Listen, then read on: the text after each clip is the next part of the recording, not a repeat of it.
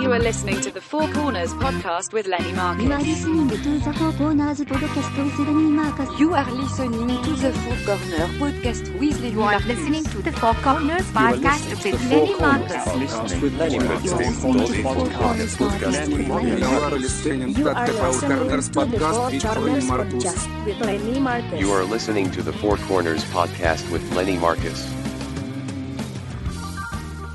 And Neil.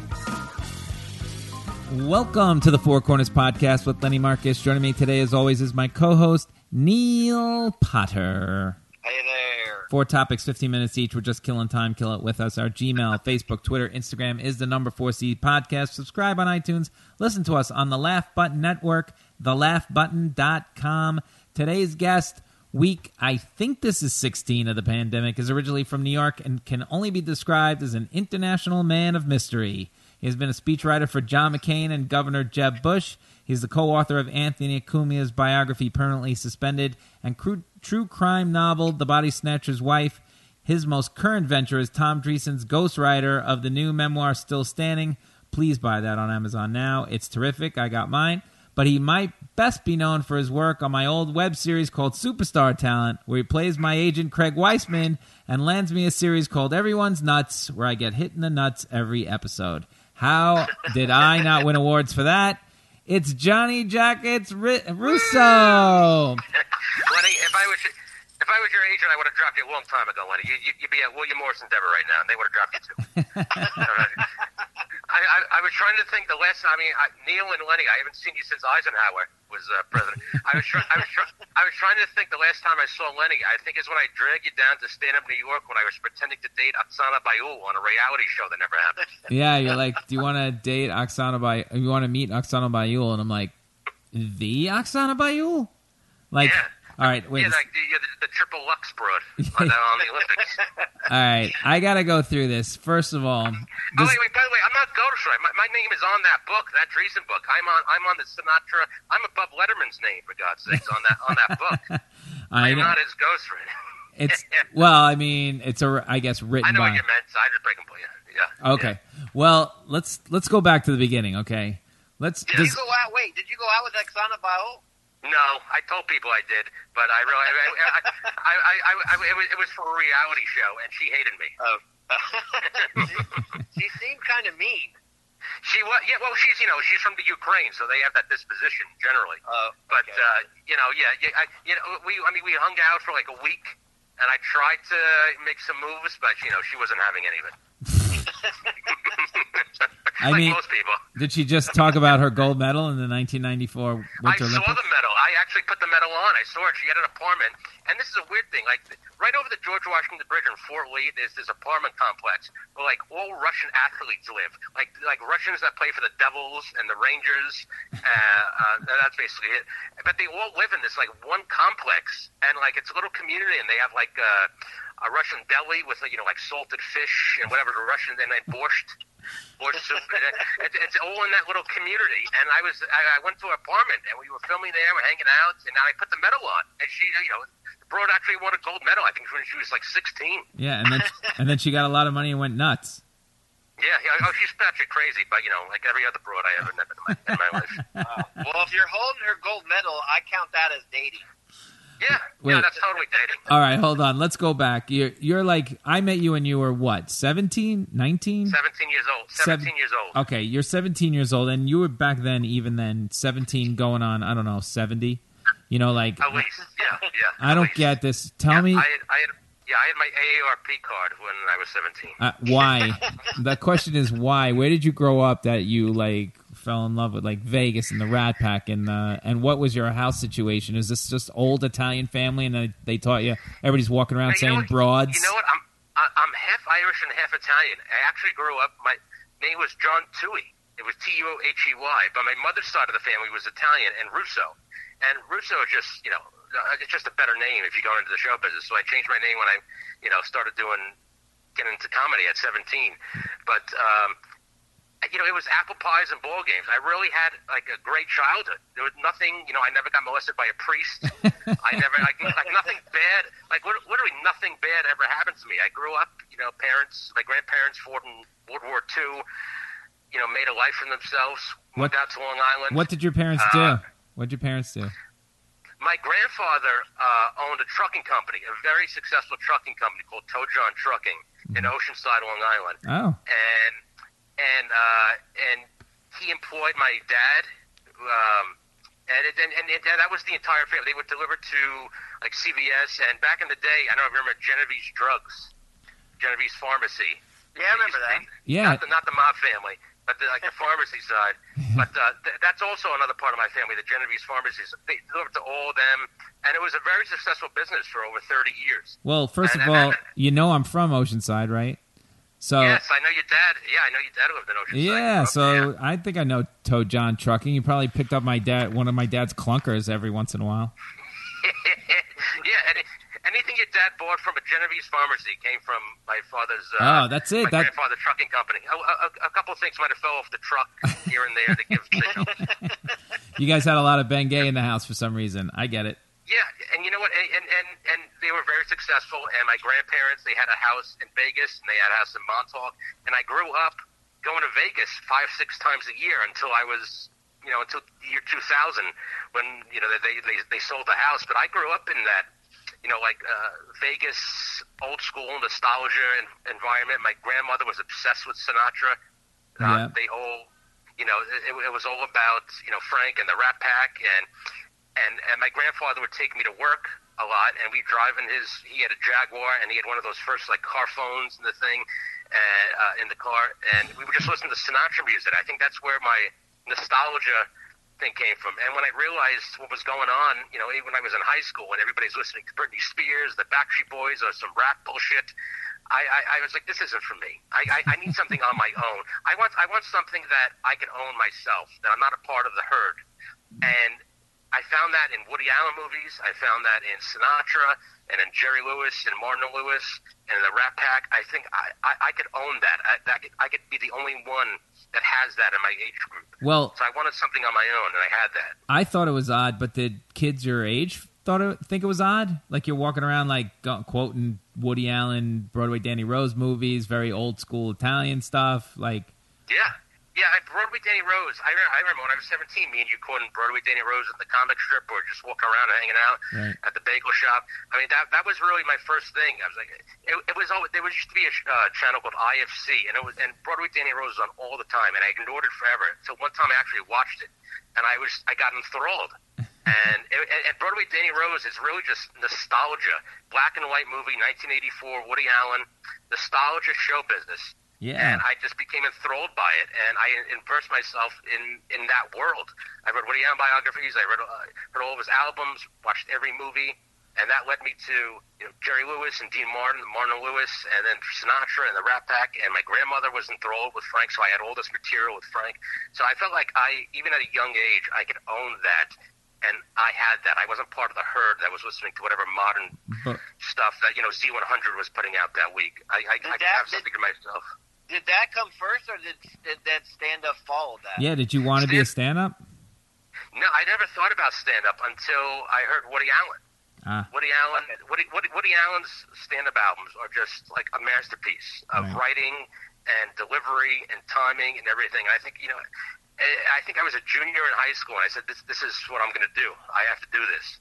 I remember telling my parents, because I was never graded high. I never got great grades. I was, a C/D student. I was in the stupid class. But also another story, I actually found, I was going through my teacher's drawers one day, and I found a key. And it turned out to be the master key to every lock in the high school, the master key to every, and I would go in, and this is true, I would, when the basketball team was playing, I'd go into the locker room, I'd take all their jewelry out, I'd steal everything from them, and I'd pawn it, and go to Belmont Racetrack, and spend everything on that. I think the statute of limitations, I just committed a felony, admitting that. Wait. So I think the statute of limitations, but, yeah, when I knew I wanted to be a stand-up, I told my parents, and my mother, my Italian mother, would just, aghast. She's like, "Who becomes stand-up comedians? Who are these people?" It's like a Seinfeld thing. Like, who are these people? What kind of people are you going to be? But the first time they saw me at the comic strip, it completely changed their world. Like, oh my God, my son, it's great. But yeah, they were aghast. They didn't know how I can make a living at it or what I would do, or but But I knew at that age that's my path, and that's what I'm going to do. But you didn't make a living at it. You didn't really work hard at it. You worked to get in there. I didn't. No, I didn't make a great living at it, but you know, it led me to other paths where I made a living. Right, like, I'm making a living now. It led me to the writing. It led me to other avenues, into politics, into books. That's right. So it led me into other paths. I mean, you know, if I really if I dedicated myself to that, I would have no doubt I would have been successful at it. I remember with Lenny at Aziz Ansari starting out at the comic strip. That's right. And you know, and I used to bully him. I remember like walking, you know, in that little kitchen area before you go on stage, and like, you know, throwing him an elbow or something. You know? God, if I knew what he would have become, I would have been his best friend. Well, that's why you got to be nice to everyone, John, on your way up. Yeah, well, now I am. I've had. Come on, Robbins. you were such a Tony Robbins. Yeah, that Neil did all 12 chapters of that. I built up an immunity to Tony Robbins. I'm the only one. Yeah. Neil goes, I'm going to Tony Robbins. He does like 45 tapes. I'm on tape 45. Yeah. His life goes. I saw the documentary on Netflix. That's all I know. His life goes great for 30 seconds. He's like, fuck it. Give him 2 months later. He's right back to being Neil. Yes. So wait a second. First of all, let's go back. I missed one thing. Where'd you learn how to play the ponies? That's what that's what your family did. You know what? I always went. And this is another. Well, I think it's funny. Other people will think it's probably horrendous. But my grandfather, my Italian grandfather, always loved the ponies, and we would go to Belmont. We'd go to the racetrack, Aqueduct, Belmont. And the first race I ever won, it was my 13th birthday. We're at Belmont, and we're sitting up in the restaurant. And I placed the bet. I was a trifecta, and the trifecta came in. But the first horse fell down and broke its leg, and the horse died, and the jockey got thrown off. And everybody's aghast. I'm on my chair screaming, "Is this official? Is that official?" I won. So that's my first. That's my first memory of Belmont, when the horse died and I won the bet. That's my first foray into. Do you remember the? And we go. Do you remember the horse's name? Saratoga. Do you remember the horse's name? No. But there was a movie called Let It Ride. I think in like the late with Richard Dreyfuss. Richard Dreyfuss, and he said the exact, like, he won the first race, and he looked at the ticket and the board, like, is that official? That's exactly. At 13 years old, I stood on the chair, like, is that official? Yeah, I was waiting for the inquiry to come in. But that's exactly what happened. Yeah. Well, so that world attracted you so early on. It's pretty cool. But wait, now, were you gambling when you went to Vegas too? Were you gambling? Oh, sure. Well, with my grandfather, I was. My grandfather was like the king of Vegas. He would go into the casino. They would place ropes around any table, blackjack table he played at, and I sit next to him. I say, yeah, double down on me. And he let me put the coins in the casino, in the slot machines back when they had coins. There wasn't, the paper bullshit they have today. So, I grew up around that stuff. And I think it ultimately it led me to, we'll eventually get to it, but to Tom Dreesen from that world. Yeah, I have a question for you. You told me, I remember this vividly, on your 21st birthday, I said, where are you going for your 21st birthday? Or is it 18th birthday or 21st birthday? And you're like, the second I turn 21, the wheels will touch down at the Vegas airport. Right? So you could gamble and do whatever. I believe you said that, right? I probably did say, it didn't happen. My family had a house in Vegas, beautiful house in Spanish Oaks community. I think it's still there, right off the strip next to the Palace Station. And my family had it since, I think 1976 until 2000. And my grandmother sold it about a week before I turned 21. So, and you know what? It probably saved my life. I would have been. Yeah, she knew. All right, I want to get to two things really quick. One is, you used to watch a bar. You were like a lookout for a poker game. You were so young, and they used to give you tickets to the Yankees. Oh yeah. My uncle Brian McKenna, McKenna's Pub on 14th Street, still there. Okay. He's one of my parents' best friends, so out of respect, we always called him Uncle. So he's an uncle to me, Okay. but not blood related. But he had a bar on 14th Street, and I would go in there when I was 17, 18 years old, just moving into the city and doing comedy at night. I would go in the morning from 6 to 11, and I'd have to, clean up all the shit that had happened the night before, and refill the vodka bottles with, I refill Grey Goose with, like the $13 stuff, like everybody does. And they would have like in the basement, there would be a casino. There would be, blackjack tables, some slot machines, and everything. That was another thing that I'd be gambling there, and I remember I would place bets, but this is the great thing that saved my life. I would place bets on baseball, like a Yankee, and I put the slips. I knew where the slips, because everybody would bet in the neighborhood, everybody, and I knew where the slips went. So I'd place a bet and put the slip in, and if the Yankee and I put say $100, which I never had. I never had $100. I'd say $100 on the Yankees tonight. The Yankees lost. I would go in the morning and just rip up that goddamn slip. Oh man! So they used to give you tickets to the games? Is that how we used to go to the games? Yeah. That's how we went to so many Yankee games. You. I remember we caught a foul ball when Paul O'Neill hit a foul ball off of. That's right. They were playing the Mariners, and we were right off. We were in the upper deck, like second row and upper deck on the third base side. Yep. With John Hartman and Jason Grossman. That's right. Yes, and Grossman. Yeah, and Hartman caught the ball.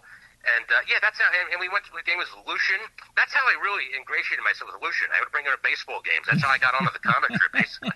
That's amazing. And the other question before we go, I want to ask you. So this whole time, because of the whole Friars Club thing, because the whole, you're enamored with that whole lifestyle of Hollywood, you joined the Friars Club at a young age, and this is how you really met everybody, right? That's particularly that age. They made me swear on the Bible, the Torah, anything, the phone book, anything that I would never take a drink until I turned 21 in that club. Meanwhile, that was my frat house. It was Animal House for me in that club. I probably got kicked out of the Friars Club. I would say 25 times. For what? Drinking? Just being obsessively drunk. Listen, I'm a drinker. There's always exceptions to the rule, but I get along with people that drink, and I trust drinkers. But I know Lenny, I love you guys. You're exceptions to the rule, but I like to drink. What's your drink of choice? Nowadays it's just vodka. And you know what I do because I'm smart? I put Gatorade. I mix vodka and Gatorade. This way I get my electrolytes, and I'm still, I'm still hydrated. Oh my God, you're funny. I'm drinking. All right, let's go to the next one. The next corner I want to talk about today. So somehow you land, first of all, as a speechwriter for John McCain and Jeb Bush. All right, how do you meet them? Take me back to how you met them. I met a guy named Lawrence Gay at Elaine's. I lived around the corner from Elaine's, and I used to go to Elaine's all the time. Again, all Hollywood. Old school. Yep. So I met him, and I was drinking one night, and somebody introduced me to Lawrence Gay, who happens to be one of John McCain's. Actually, Rick Davis' best friend, and Rick Davis was running John McCain's campaign at the time. How old are you? How old are you then? I was, what was that? I was in 2007. Okay. So that was 13 years ago. I'm 38. I don't know. I can't do the math. I was young. I was in my 20s. All right. And I said, I love John. And this is the time where McCain fired his entire staff. He was going to be the front runner. He was supposed to be the Republican nominee, and he was dead last in the post. Fired his entire staff, and he hired this guy named Rick Davis. And I got introduced to Lawrence Gay at Elaine's through a mutual friend, and I just went up to him. I was like, I know you're friends with John. Anything I could do, I'll go to New Hampshire. Whatever you want. Anything you need. I'm a writer too. And it's like. And I gave him my email address and phone number. The next day I wake up around noon, and I get my email address from his assistant saying, can you come to Nashua next Wednesday? Oh my God. And that's how that started. And wait. Writing unseen from you got on a plane and go to Nashua. And it was bare bones, too, back then. There was maybe 13 people on the entire staff. And John McCain, Rick Davis, and maybe 13 other people. And then all of a sudden he's running for president? Oh yeah, that's what he did. He fired. The entire campaign was gone. We thought we were going to be in last place. He was 0 or close to 0 in the polls. And said, "Fuck it, we're just going to go to Nashua. We're going to go to every VFW hall. He's going to knock on every door," which he did, and he ended up winning it. Wow, that's unbelievable. And steamrolled. Well, what did you do? Did you write? Yeah, were you writing jokes? Were you writing? Yes, and that's another thing with Jeb too. Yeah, I was writing jokes. A lot of were not used. Because he wasn't comfortable with the jokes I was writing for him. Yeah, I'd imagine. A lot of stuff was me. It wasn't just me. After I would write something, it was a team, so everything would go through everybody else, and it was always filtered. But yeah, a lot of the jokes weren't used, particularly with Jeb too. I wrote so much Donald Trump jokes that Jeb could use in debates, and he was just so uncomfortable. So uncomfortable. What, do you remember anything that you wrote that you were proud of that got in anywhere? Oh, God, there was a Carly Fiorina joke that he used in one debate. It wasn't, and he never used a try. I used tons of Trump jokes he never used. There was something about, Carly Fiorina would wear this obsessively large cross around her neck, and it was something like, "Carl, you can kill a vampire with that cross."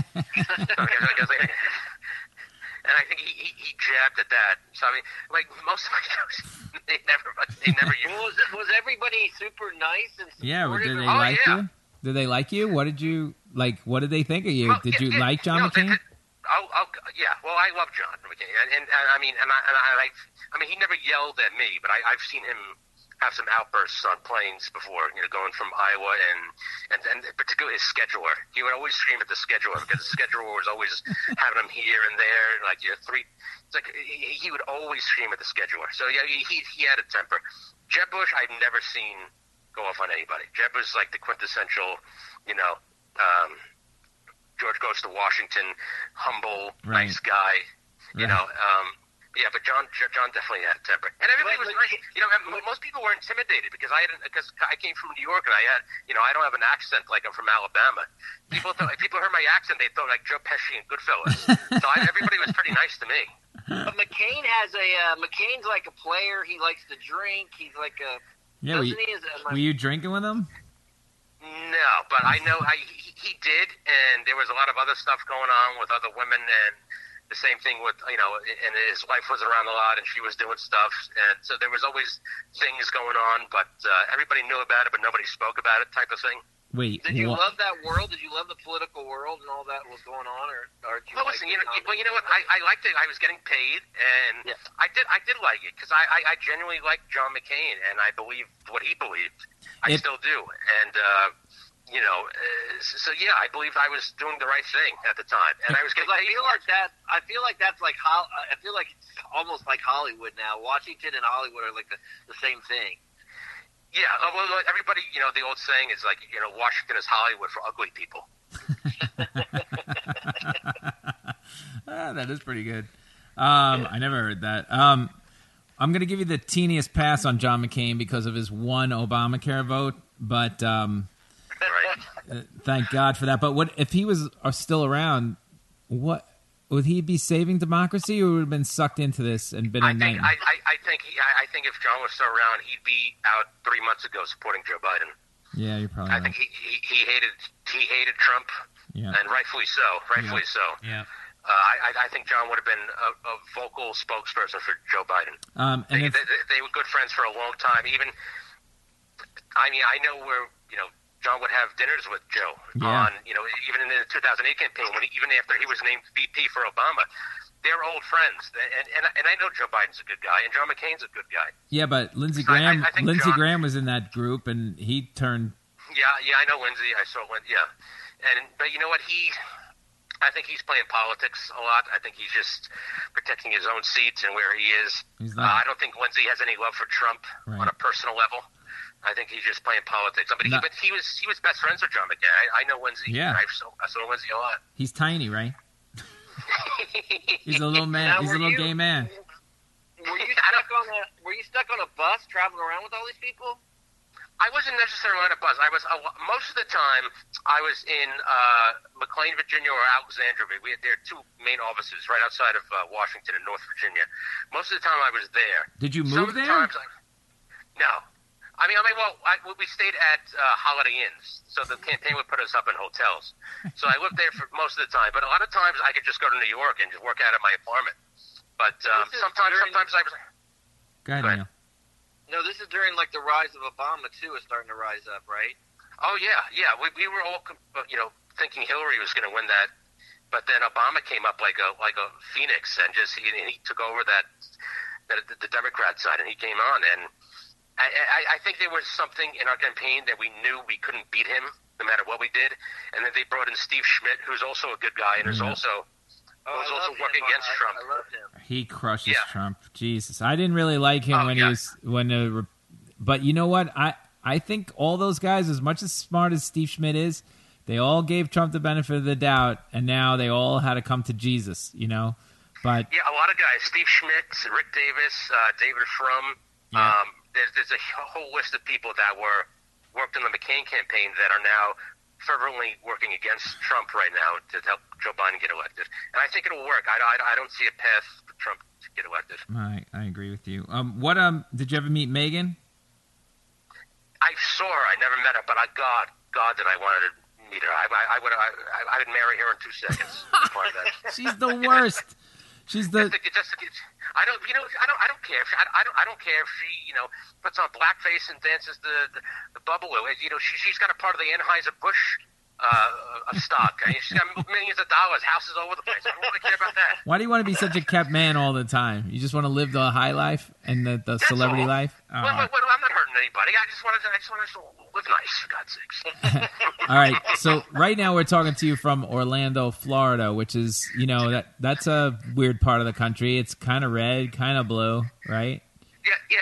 It's weird because the broad I'm dating now has got a house. Broad. Has a house here. We're in a gated community, and I use broad because I live in a bubble. I live in a 1950s Mad Men world. I'm going to call dames broads, and nothing's going to change that. Are you wearing a mask, John, or are you going to be that stubborn too? No. Actually, it's a mandate. You have to wear a mask, and I'll wear a mask. I have masks. I want to wear a mask. All right. I'm not. Of course, I'm going to wear a mask. Everybody should. You're in Florida. But now, I got out of New York because that was the epicenter of everything. Now New York's okay, and now where I am is the epicenter of everything. Yeah, good. Well, your governor's a dumbass Republican. Maybe that would help. And you're in Florida, and all the people there are old, including most of the women you date, so they'll be dead soon. Villages. Yeah, exactly. I always like older women, for God's sake. Yeah, I know. You always did. And so to wrap up this segment, your boy, what do you think of your Republican Party now? I mean, first of all, you used to argue with Lucian to the death, which I couldn't understand you arguing with it. That was a mistake. That was a very mistake. You negated your Yankees tickets, gracious. Yes, I did. Yes. Yeah. Oh, wow. I'm lucky I got a writing gig because I think I would have been welcome back at the comic strip. What do you think's going to happen? And what's going to happen in the total world? The Republican Party loses. They got to straighten out everything. They got to get rid of some of these people, including some guy in Florida named Matt Getz, who's kind of close to you. Idiot. Yeah, there's just a bunch of doofuses running around. How are you going to clean that out, John? I think the Republicans. I think Trump loses the election. I think the Republicans lose the Senate, and of course they're going to lose the House. I think in 2 years it will still be the same thing. I think that the Republican nominee in 4 years will be probably Tom Cotton, senator from. He's the worst. Come on, man, another Arkansas. piece of shit. No, they're going to try to tap into. The Republicans are going to try to tap into what Trump did without being Trump. I think Tom Cotton's the closest thing to that. So I think he's going to be the nominee. He's a fucking 4 years dick. from now. So Republicans will be out of power for the next 4 years. Do you still keep in touch with all those people from the campaign and some of the people you're not the McCain campaign, but the Bush I do. I mean, Jeb Bush Jr. is one of my best friends, and he's down in Florida, and we hang out. And Junior. He's from Jeb's son. Well, does he have any? He's the grandchild that George H.W. called the brown ones. Oh wow! So is he up and coming? Well, Jeb isn't, but his brother George in Texas is. He's probably going to be running for governor, and I think he'll win. He's very well liked. He's very respected down there. He's been in office for years. So I think that will be the next Bush that kind of rises on the political scene. George in Texas. Are you gonna somehow weasel your way into the White House someday? Is that what's happening here? Well, I'm trying. What's your dream? I could have. I had 2 opportunities, and it still didn't work out. What's your dream position within an administration? Yeah, God, I would say I would. Yes, I want to be ambassador to. No, not even ambassador. In fact, when I was on the Bush campaign, I made a deal that I would be consulate general to Florence, Italy. I didn't want a job. Like if Jeb would have won, I didn't want a speechwriting job. I didn't want to be in the White House. I wanted to be consul general to Florence, Italy. And what is that job? What's that job entail? Just like drinking at night? Well, yeah, of course it does. There's a lot of wine in Italy, so I'll take a lot of it. Yeah, that sounds like a great job. Yeah, can you give us a tour? I knew Florence because I went to Florence. And another broad I was dating was way older than I was. Used to be a wine. Well, I think you might even met her when I remember her. Yes, she had a website that I fixed. Yeah, this broad, Judy Beardsall. Yes. Way older than me. I should have got the hint when she said she worked on Roosevelt's campaign, but way older than me. So, but she had a place in Florence, and we went to Florence for 4 or 5 months, and I just fell in love with the place. I met everybody. I know the city. I know people, and that was that's what I wanted. I don't want to be in the White House. I don't want to be writing any shit. Just let me be consul general in Florence and leave me alone. Right. That's it. All right. Well, I mean, we're coming to visit you if that happens. We'll see you in 10 years. All right. Bye. Next, let's move on. All right. The third corner I want to. Yeah, I remember that lady. Holy shit. The third corner we're going to do today, I want to talk about I call it the ghostwriting business, but it's, like you said before we began, your name is on the book, so it's not really ghostwriting. It's you're the author of these books. How did you get into this business? Take me back to the first one. Was the first one Cumia, or? Yeah, the first published book was Cumia. I had a literary agent since 2010 because the woman, again, the one mentioned in the last segment, Judy Beardsall, she had a wine book out years ago from Simon & Schuster, and she is like a big time American wine expert. Mm-hmm. So I would actually cold call agents and try to get her another book deal. Obviously with me involved, and we got a response from a big time agency. They signed us, and we wrote a book proposal, wrote the book, and they couldn't sell it. So, but I was signed personally. I was signed by, and this is the Sandra Dykstra Literary Agency. So I was signed. So I had an agent now. Right. So my foot's in the door. Just getting an agent is almost impossible. Right. Just getting a literary agent. And I didn't get my first book published, which is the Cumia book, to 2017. So I went through 7 years and I think 5 or 6 different books that just didn't sell. Well, how did you meet different people? How did you meet Anthony, and how did he say yes? Anthony came about by Rick Delgado, who was their old producer of the Open Anthony show, and he knew this other comic that I don't want to mention because he's not worthy of me mentioning his name. All right. And he knew that I had a literary agent, and I was a writer. So we came together, and we got a deal with Anthony. And at first, nobody would buy Anthony's book. But we did eventually get a buyer, Post Hill Press, which I still work with today, that published my last 2 books, and it's going to publish the next one. Right. So they bought the book, thankfully.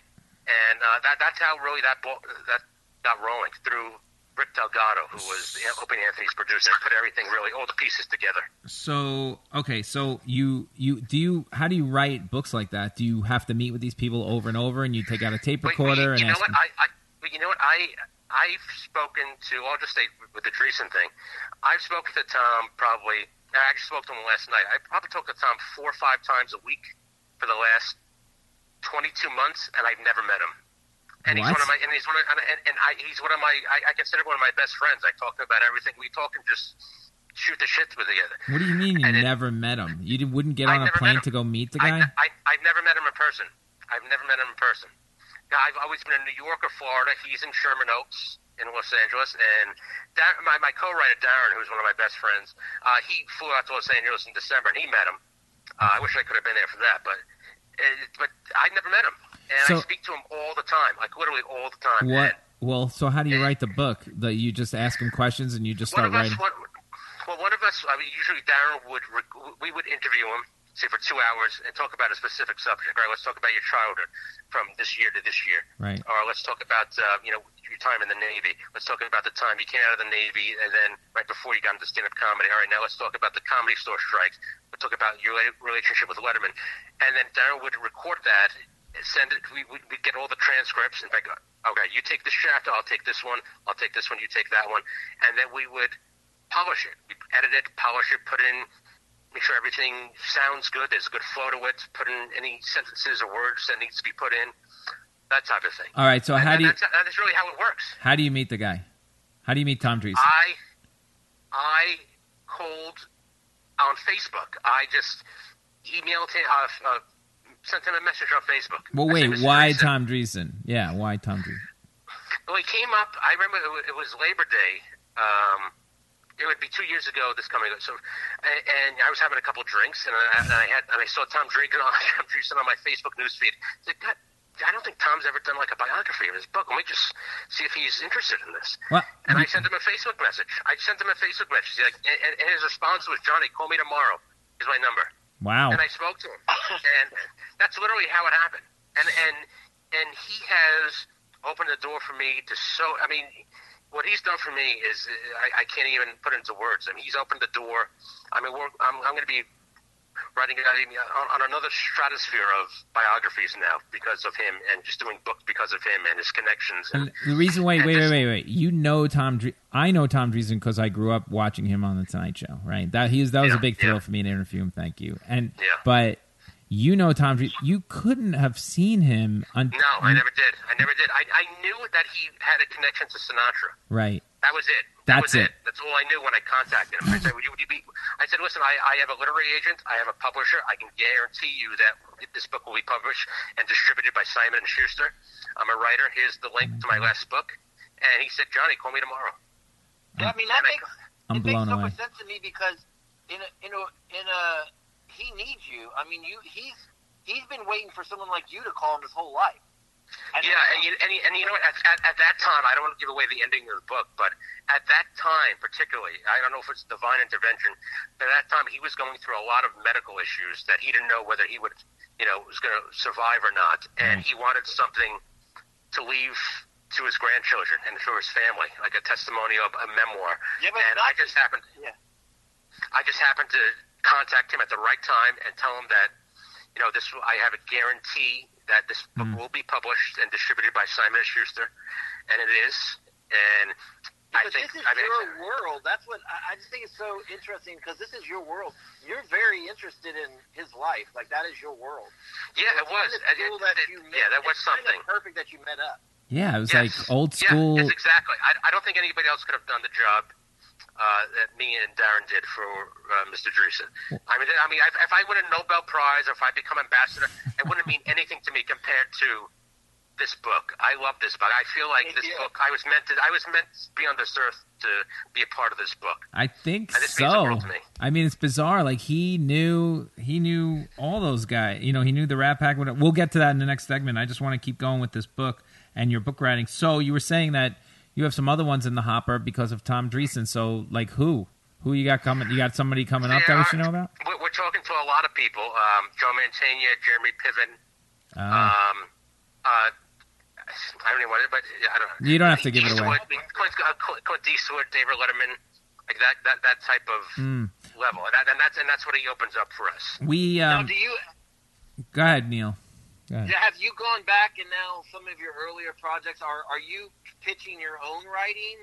Yeah, I mean, I'm at the point now where if I want to do a book about Hitler's sister's dietary habits, which I could probably do it. I can get it done. But I want to hear about you. Do you have your book where's the Johnny Jackets biography? It's got I think it's a little early. I'm still 37, which Sure. my liver is 90, but. You might want to start jotting down notes. I I still think I think my life is still being written, but but I'm a position where anybody I work with, I become friends with, personal friends, and whether my literary agent, my publisher, Anthony Cumia, Tom Dreesen, I become personal friends with these people. A lot of other people don't. Right. I do. So and I make connections and like personal connections. So I have a great relationship with my publisher. He's one of my best friends, and I can go to him and say, listen, Lenny, if you have a book idea, I can say, hey, we can do this. We actually do have a book idea for you. I can basically do anything I want. All right. I'm at a point where I can really get anything I want within reason. All right. And where do you do your writing? Like, what's your writing style? Where do you do it? Are you at in your office? Right no, I just on my bed on my laptop. That's it. Okay. I love it. I don't like leaving my bed. I mean, I have to walk. I have a bulldog now, so I got to walk the bulldog a couple times a day. Other than that, it's just. Oh my God! Listen, did you ever have somebody approached you and you went, "No, I don't want to write that book," or vice versa? Oh yeah. Oh yes. Tons of people, and it's from conception to the idea of having a book to being on bookshelves probably takes about a year and a half to 2 years if you're lucky. Right. It's a long process. There are tons of people that think that my life story should be a book. Tons. Yeah. And and it's just not that way. Sometimes it just doesn't work out that way. I'm not talking about your life story. I'm talking about the Johnny Jackets character in a book over and over again and over and over, because that is just a great character in any book. I am a character. And it'll only grow. I think the Johnny Jackets legend will only grow. I am an old New York character, and it'll only get better. I'm only 37, for God's sake. So I just put in a pre-order on Amazon. Thank you, pal. You just made me about $3.75. Let me ask you something. So, how did these books? So these books are making money for the publisher, or they would? Oh yes, the Dreesen one is selling he's already not even 2 weeks out, and he's in his second printing. Oh wow! So the Dreesen book is selling unbelievably well, and the Cumia book is still selling well. It's particularly the audio book selling well. He said from a total of the publisher, it's selling about 30 to 45 copies just of audio a week for the Cumia book. That's fantastic. And the Dreesen book's going to be a long haul. I mean, because of all this COVID and everything else that's going on, he can't go on certain shows yet. But when it opens up, he'll go back on. He'll go on Rogan. He'll do Tonight Show. These things, but. Now it's difficult. I mean, could you pick a more difficult time in the history of America besides a civil war to come out with a book? It's awful right now. It is really bad. But when he comes to New York, I want mine signed because I went and bought it. Oh, yeah. You guys will meet him. He's coming to New York. I mean, Letterman's going to throw a big book party for him. Sal Scagamello over at Patsy's going to throw a big book party for him. That's right around. That's close to you, Lenny. Yeah. On the west side. Yeah. So we're going to do New York. Clint Eastwood's going to throw a big thing. Gary Sinise is going to throw a big thing. Mantegna is doing something. So, I mean, when everything opens up, so we're in the long haul. I mean, so now we're just in the pushing of this book. I mean, for at least the next 6 to 8 months. It's unbelievable. And now, are you talking television to Netflix and these channels too now, or no? Well, Tom has. She's talking to Netflix about his relationship with Tim Reed. I think he touched on that when you guys interviewed him. Yeah, and he already wrote that book, though. He already has a book. Yeah. I mean, as far as my true crime novel, that is, we have a deal with Lifetime Television. But we haven't heard from them in 3 months because everybody is just because of the COVID thing. I mean, we do have a deal with them, so I don't know what the status of that is yet. But well, I know a couple of made money from that. I know a couple of actors that you could use. Yeah. The Body Snatcher's wife. Yeah. So, yeah, and that's kind of a departure for me, doing a true crime novel, in between two biographies, but all right. Let me ask. That was fun to do. Let me ask you one more question. So, is there anybody out there that you said, "Wow, if I could write that book, or if I could meet them and write that"? Who is your dream get now? I would think Clint Eastwood. Oh wow. Clint Eastwood or Letterman. I think Letterman, and that's not. But again, Dreesen's such good friends with both of them, and that's how we have the connection to them. Well, you better get to Clint quick. He's 90. I know. There've been so many times where, we were going to talk to Tom, and he'd be like, "Oh, wait, listen, my dinner. I just had dinner with Clint. It's running a little late. Can I call you back in a half hour? Or I just had to. No, I'm at dinner with Dave right now." It's like, holy shit. Okay, yeah, go when you can. I mean, both those guys are not really like friendly types, so you're gonna have to like work your charm, aren't you? Yeah, I mean, I can work with anybody. And again, I make friends with everybody I work with. Even like and we're in serious talks with Netanya and Piven, and so I mean, and I think Piven is not known for being the easiest person, but I'm very versatile. I can work with anybody. All right. Good luck. All right, let's move on. The last thing I want to do now, we play a game in the fourth corner. A lot of times, John, it's called This, That, and the Other Thing. I'm going to give you a choice of 1, 2, 3, or 4 things, and you can go off the board if you don't like the choices I give you. Okay, you just have to justify your choice. That's all. And I want to start with a big one since it's probably going to lead us down the road a little bit. Frank, Sammy, Dino, or Joey Bishop?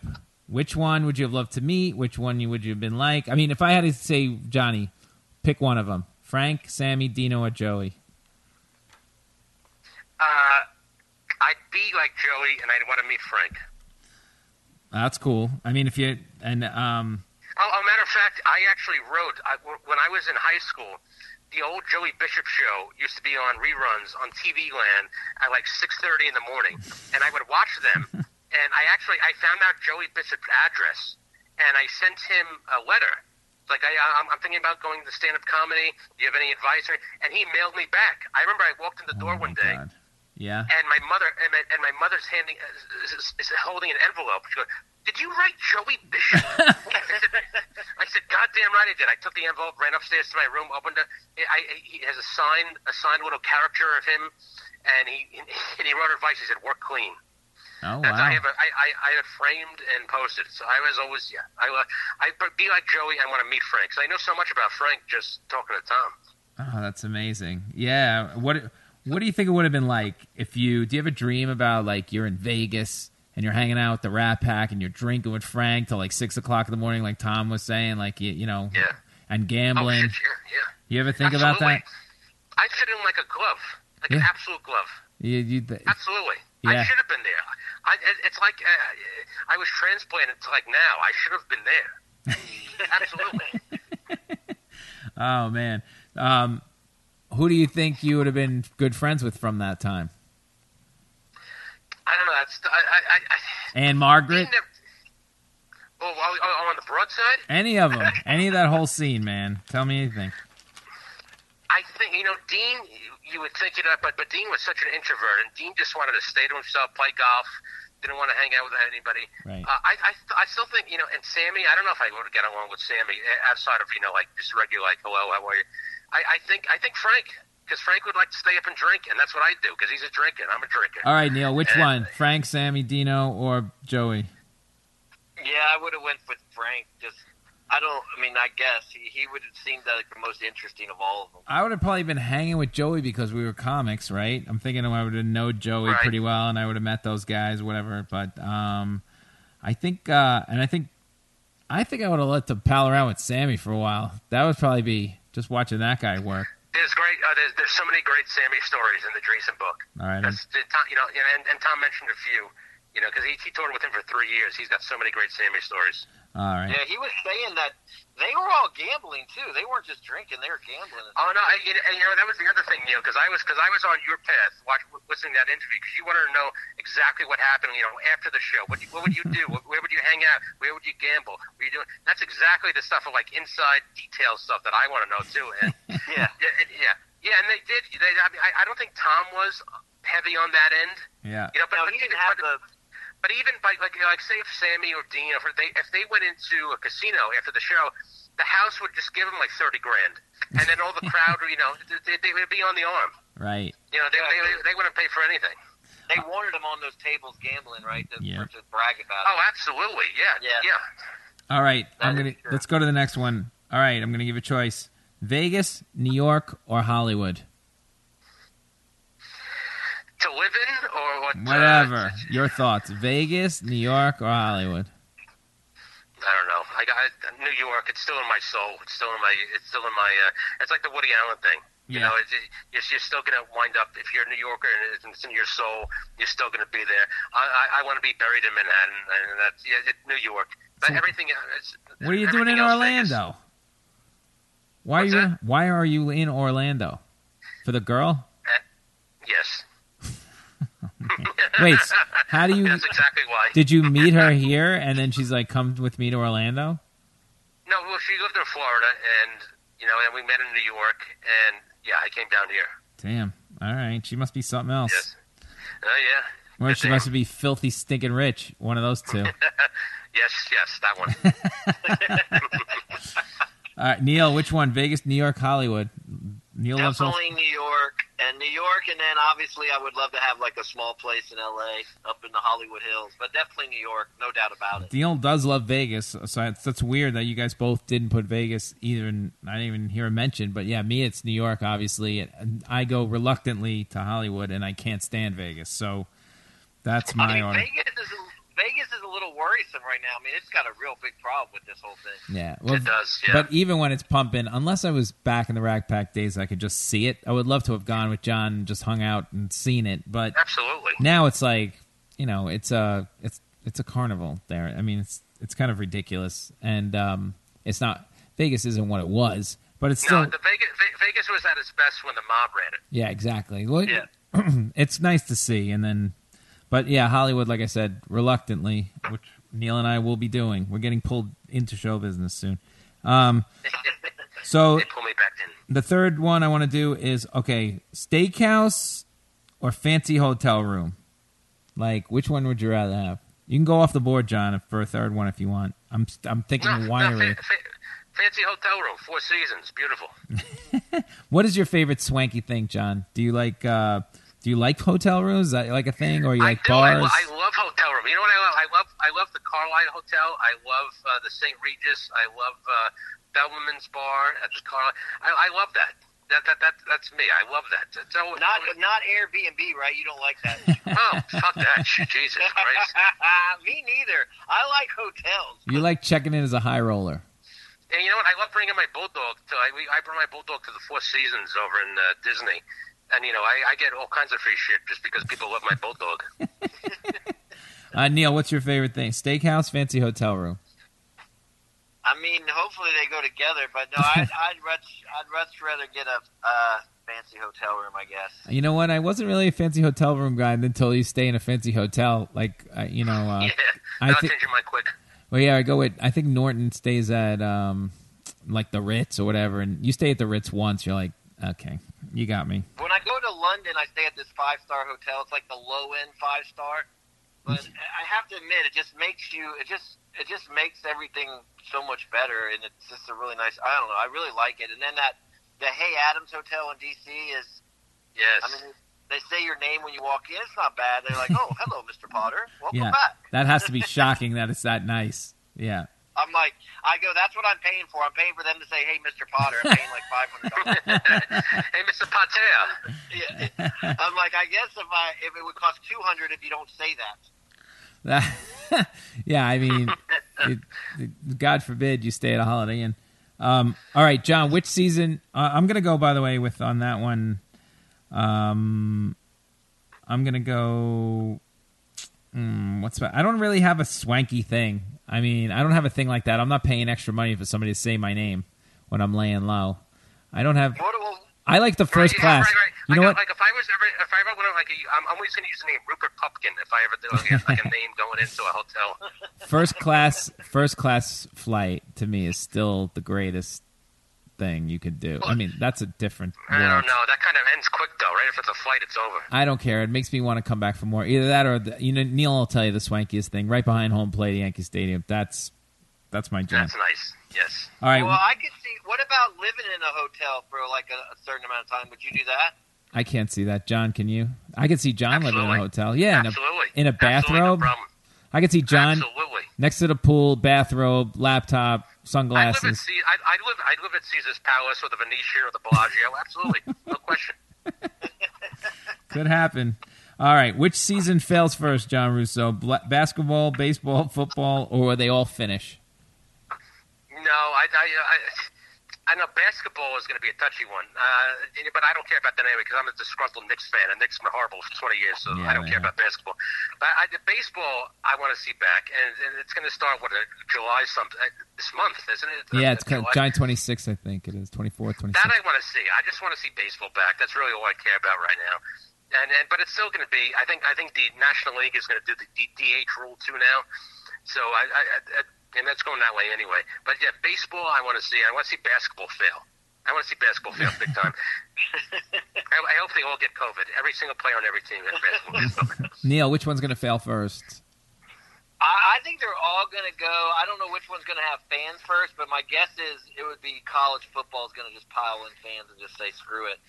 But I say none of them fail. I think that all the sports know how to do it. There'll just be no crowds at any of them, and yeah, it'll just be for people to gamble on and people to watch on TV. I mean, I don't know, no crowds. But so I say they all go up and running. Well, I say I can't wait. I want to bet the Brewers and the Diamondbacks $100. Brewers.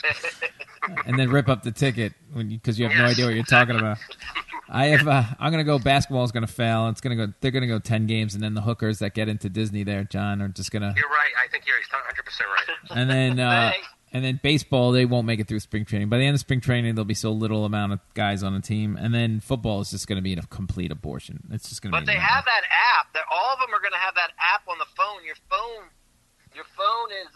goes off when someone comes in with like 6 feet of you, and the phone starts beeping. Yeah, I'll believe it when I see all this crap works. All right, one more. I think we have time for one more. Okay, which state, John, goes blue first? Texas, Arizona, or Florida? Arizona. It's going blue. Yeah? All right, there you go. Neil? I'm going with Texas. Everybody says that, but my best friends are Texans, and they're actually a little worried about it, but it's not to the point where it's like, all right, it's going to happen now. It might happen 5-10 years from now.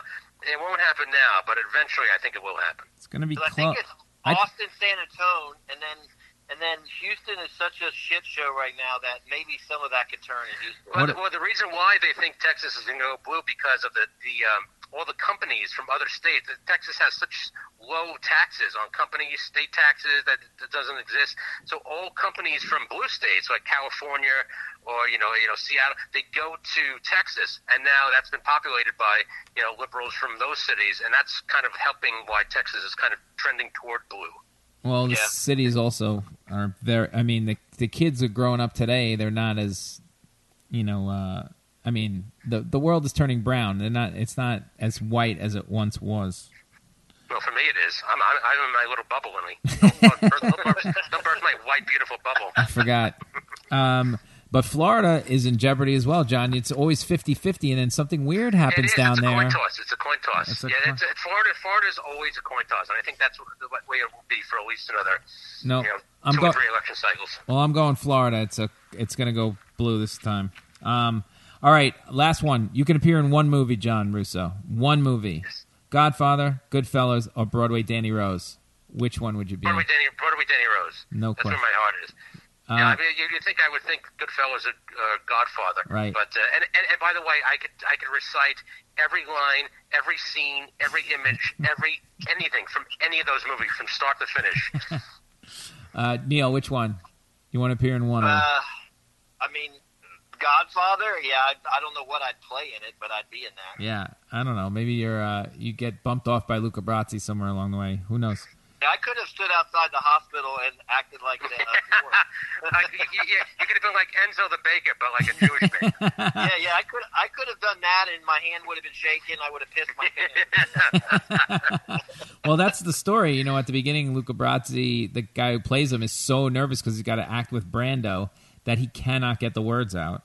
And they were like, you know what? Just roll. Do what you can. And that's how they wrote it. They kind of wrote his nervousness in, and that's how it went.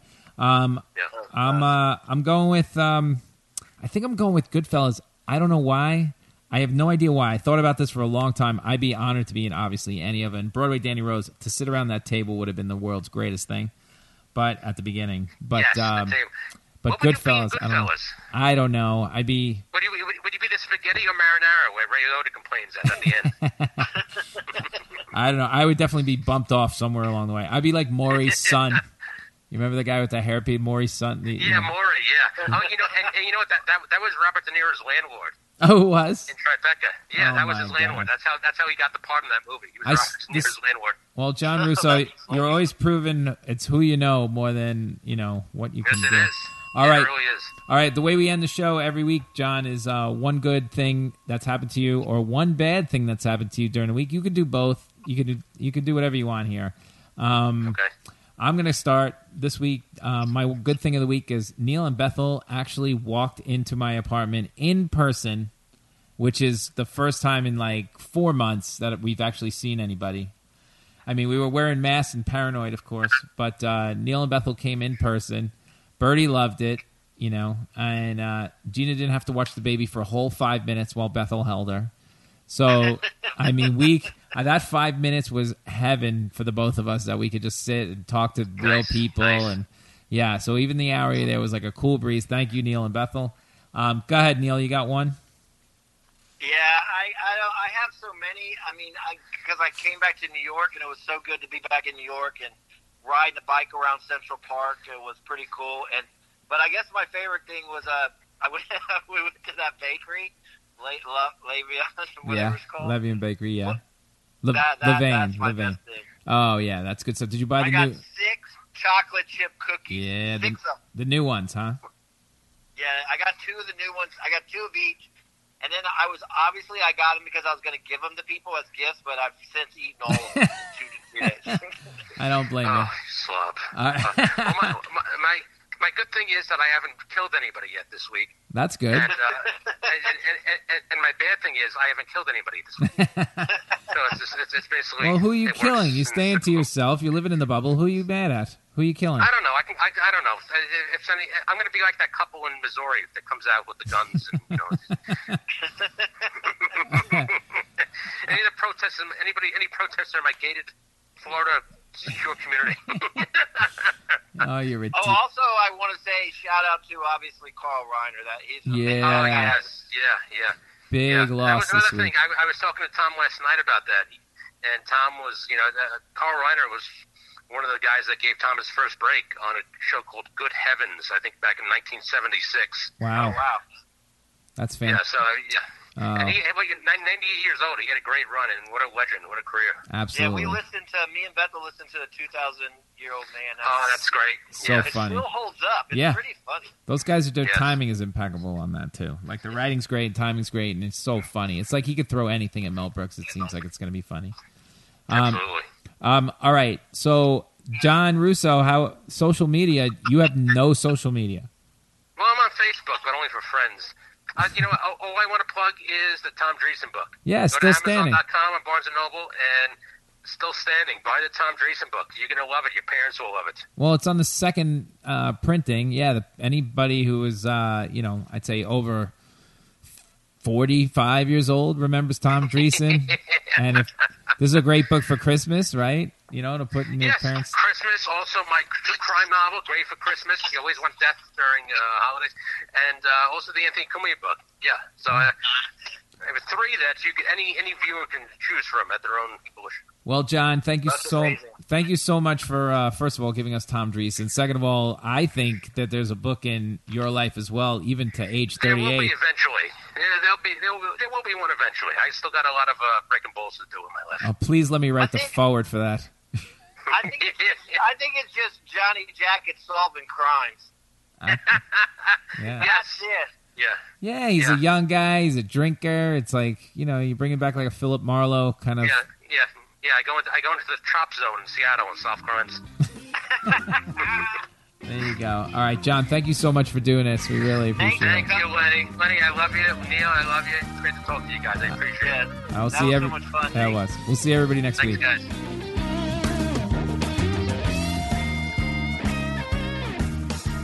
Four Corners Podcast was created, hosted, produced, and engineered by me, Lenny Marcus. Executive producers Matt Kleinschmidt and Robert Kelly for the Laugh Button Podcast.